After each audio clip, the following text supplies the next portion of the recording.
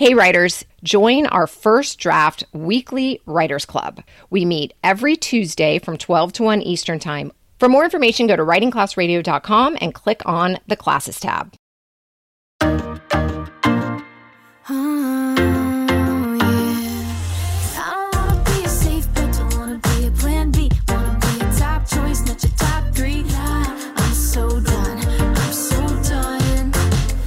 I'm Andrea Askowitz. And I'm Allison Langer.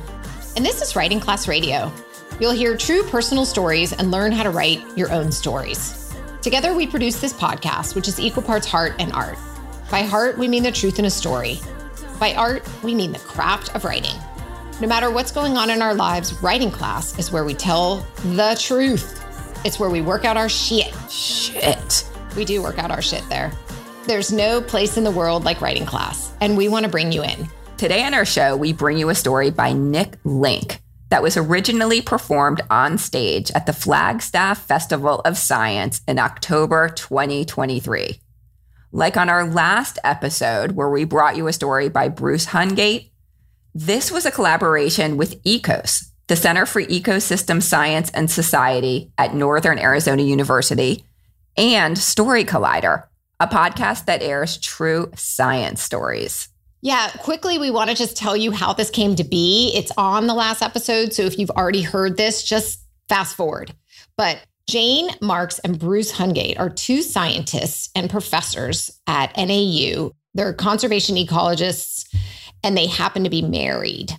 And they're brilliant and awesome. Oh, yeah, they're beyond. The two of them have been taking our classes for like 3 years or so and come to our retreats and just are amazing, and we love them like crazy. And for some reason, they trust us. Thank God. Anyway, they were like, hey, can you help our students present their, write and present their science stories? Because we really want to bring science to the world in a bigger, better way. So their vision is coming true. And they hired us to work with their students. And we did that online and in person. And it culminated into this amazing show at the Flagstaff Festival of Science. And everyone got a standing ovation. It was insane. I mean, the festival owner or director, the festival director said it was like the best showing, the best show, like everything of the whole festival. And she can't wait to have us all back. So we're psyched. They went from the page to the stage, these stories. And so it required a lot of memorization, but also storytelling. You can't just memorize, otherwise it's boring. So they worked on presentation skills. They really got their story. They nailed like different points and endings. And it was just really, really cool. They took all the things that were taught to them about live storytelling and made them amazing. So real quick, before we get to Nick's story, I just want to give you a little bit of blurb about him. He is a PhD student in the Mac Lab and part of ECOS, the Center for Ecosystem Science and Society at Northern Arizona University.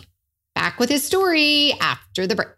Have you ever thought, I'd love to have a podcast just like this one? Well, I can help. My name is Matt Kundle, and everyone at my company, the Sound Off Podcast Network, had a hand in making this show. Whether it was about the sound, the discoverability, or that you're just enjoying the show, we are all about the detail. If you think you have a podcast in you, reach out to me via email, matt@soundoff.network, or check out the website and become one of the great podcasts we work with at soundoff.network. Hey, writers. For the last 45 years, I've been going to tennis clinics to practice forehand, backhand serves. What does this have to do with writing? Well, practice, I've learned in the last 45 years, is what it takes to get good at anything. And that's why Writing Class Radio hosts a tips clinic, a writing tips clinic. We do this every second Saturday so that we can all practice going to scene, writing like we speak, omitting needless words, everything that it takes to become great, or at least better at writing. So join us every second Saturday from 12 noon to 1 Eastern Time on Zoom. To join, go to writingclassradio.com and click the link for the tips clinic. It's $10, and believe me, it's a lot cheaper than a tennis clinic. See you there. We're back. This is Andrea Askowitz, and you're listening to Writing Class Radio. Up next is Nick Link reading his story, Gathered from Coincidence. I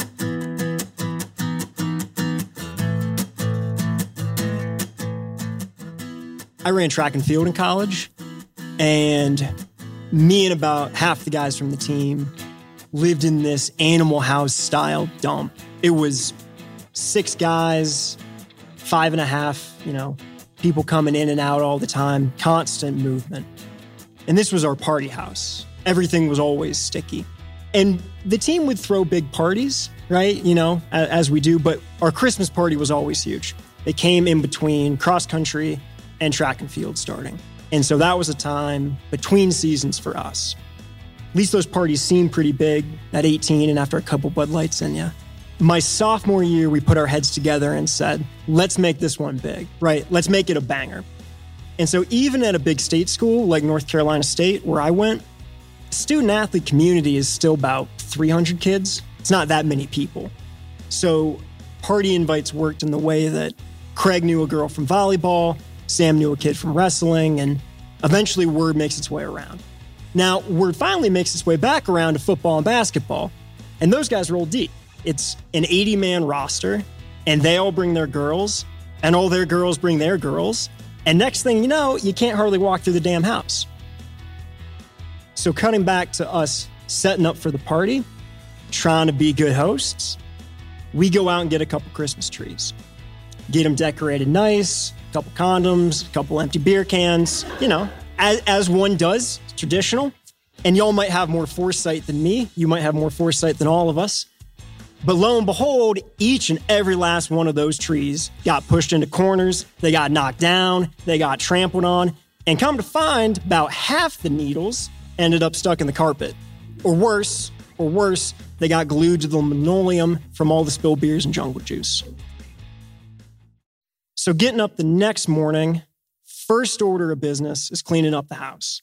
And the first order of business is getting these damn trees out the house. So again, we put our stupid little heads together, and the solution we come up with is getting the trees together, dragging them out in the backyard, getting them in a pile, and lighting the pile on fire. Now, Flagstaff Festival of Science, make some noise if you ever lit a Christmas tree on fire before.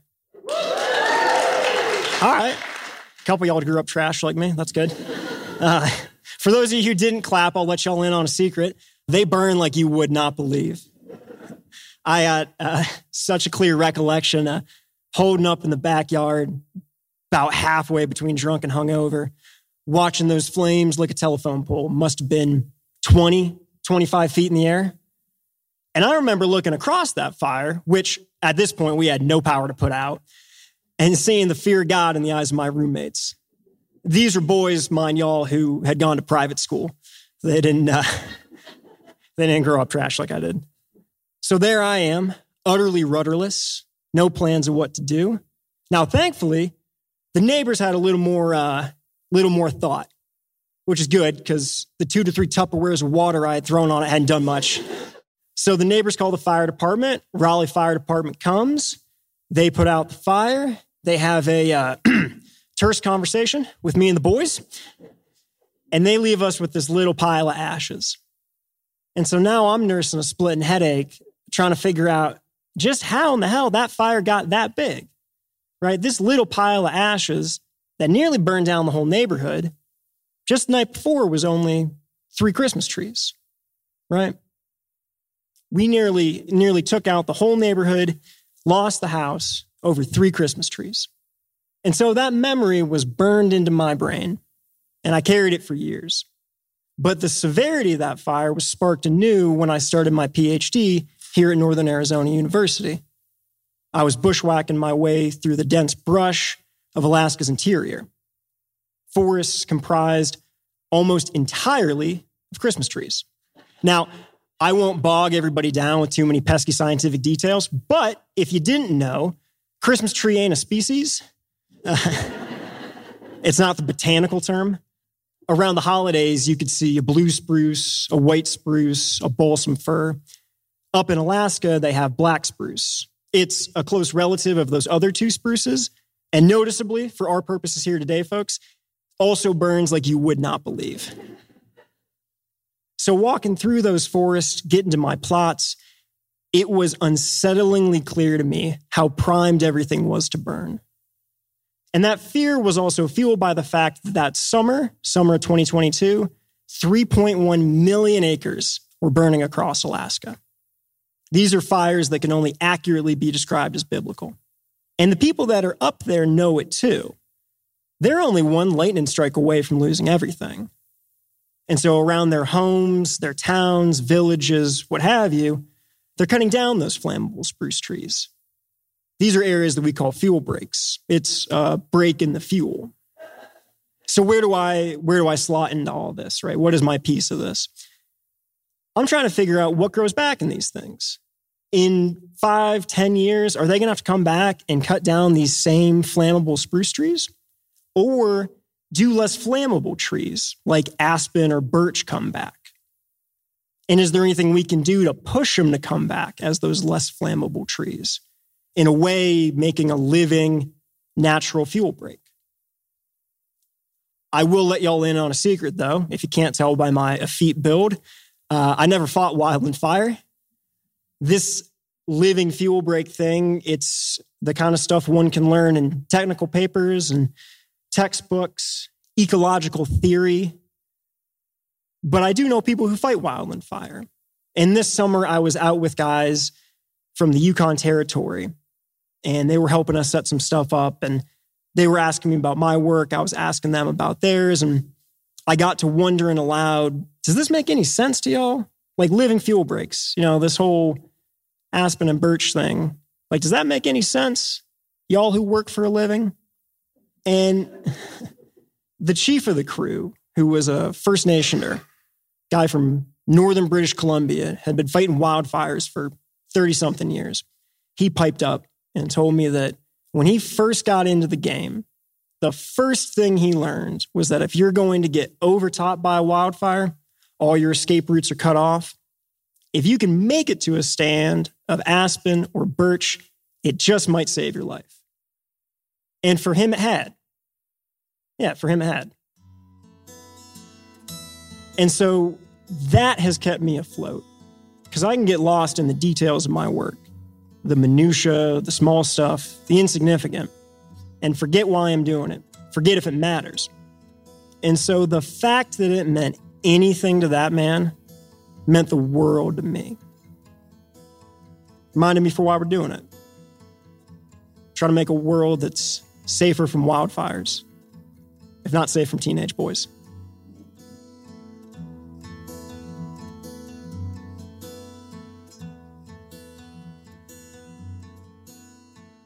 I heard this actually so much more impactful right now. And I've heard it a bunch of times through rehearsals, through stories, through writing it and the whole thing is like, what's our purpose in the world? And why do we continue doing it when some people are not getting it? And then we talked about that last episode about how dumbing down science to the people who are listening may have a bigger effect on the earth and saving our world. And I heard it this time that all he looked at in this story is the effect of that living fuel break on that one firefighter. And that was everything to him. So it's like one person at a time. If you can make a difference, one person at a time, then maybe that's enough. And I just thought that was really cool. We may not change the world, but we did change something for one person. I love what you're saying. But I understood that because this firefighter, his life was saved by Aspen and Birch, it made our narrator's work matter. Exactly. The one person. Yeah. But that's one person who's lived through fires. So in my mind, it's not just like a random person who cares. He didn't just make a random person care, but it was like he got affirmation because our narrator, Nick, he seems to be thinking like, oh my God, I'm just focusing on this like minute, tiny thing by trying to make Aspen and Birch trees grow up in the middle of Christmas trees so that there's a natural fire break. Is that worth doing? Is that worth spending my time on? And then this firefighter tells him that, yeah, aspen and birch trees saved his life. That is so cool. I wonder if he's saying it's enough or if that was just the ending to his story, or does he really believe it? Because you know how all the time people are telling me like, I'm trying to change the criminal justice system. But what they're saying is you may never change the criminal justice system. But by working with these guys who are in prison, that I can change them or I can help them. And it's mattering to them. And they tell me it matters to them, even if I'm not. But I feel like it's not enough. So does he, you know, like in this instance, he's saying it does. But I don't know. Is it enough? Is it enough what we're doing if it can't affect change in a big, big way? So I think that's just a bigger picture. I believe that in this case, if this narrator can make the forest in Alaska naturally grow aspen and birch trees, then he can save the forest of Alaska, not just one person or one tree. I really feel like because he got the affirmation from someone who actually lives within these fires and tries to fight them by hand, he got affirmation that maybe what he's doing matters. It's a little different. I see what you're saying. Yeah, it's true. It's true because it's not just mattering to the one guy. I mean, he just got affirmation. You put that in a really solid way. Yeah. Yeah, you're right. But I do think that our narrator is worried in the same way that you're worried. Like, the minutia doing anything. So I feel like that might be a kind of a common worry for people, especially when the problems are so big. I just want to cheer for this story because the narrator taught me things. And there's something that I heard this time that I didn't really quite get.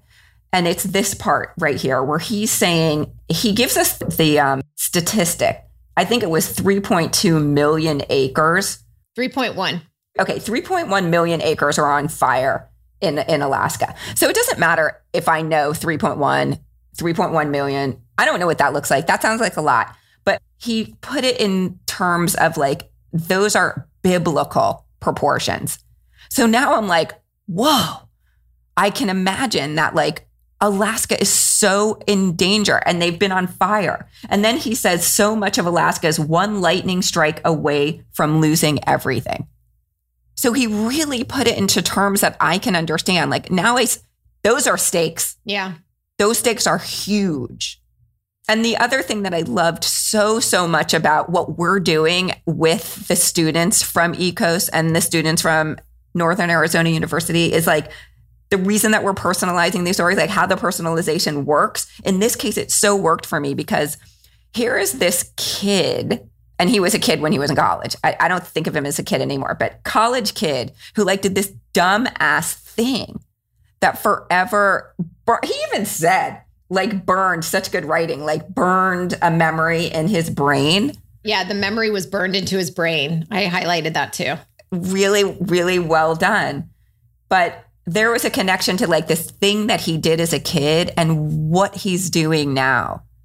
Yeah, the anecdote that's at the top actually really led to this guy's passion in life, basically. And this is the arc. It's a very simple arc. This is what happened. This is why it fueled him. And now he's trying to save the forest from these drunk college kids. It's perfect. And he just filled in the blanks. Yep. With details. Yeah, he did. Yeah. So true. Let me just like praise a little bit more. Like the Tupperwares of water hadn't done much. Oh my God, that's so funny. And then like he's standing there like, how did it get this big? The other thing that I love is if you didn't know, Christmas tree ain't a species. Yeah. He has such a presence on the stage and his terms and his, he drops in personal information about like, they didn't grow up like I did and, stuff like that. So we just loved the guy. I know. He was a great performer. I loved his performance. I love his story. And I think his story is so important. And now I'm like, I mean, in my mind, Christmas trees are a species and they burn like hell and I'm really nervous. So, yeah. God, excellent. Well done. Thank you for listening. And thank you, Nick Link, for sharing your story. Thank you, Ecos, NAU, Story Collider, and Bruce Hungate and Jane Marks for bringing science to the mainstream. Oh, yay. Thanks for bringing it to us. And thanks for including us. We've learned so much and we've just, I don't know, it's just been such a great adventure. And I hope we get more.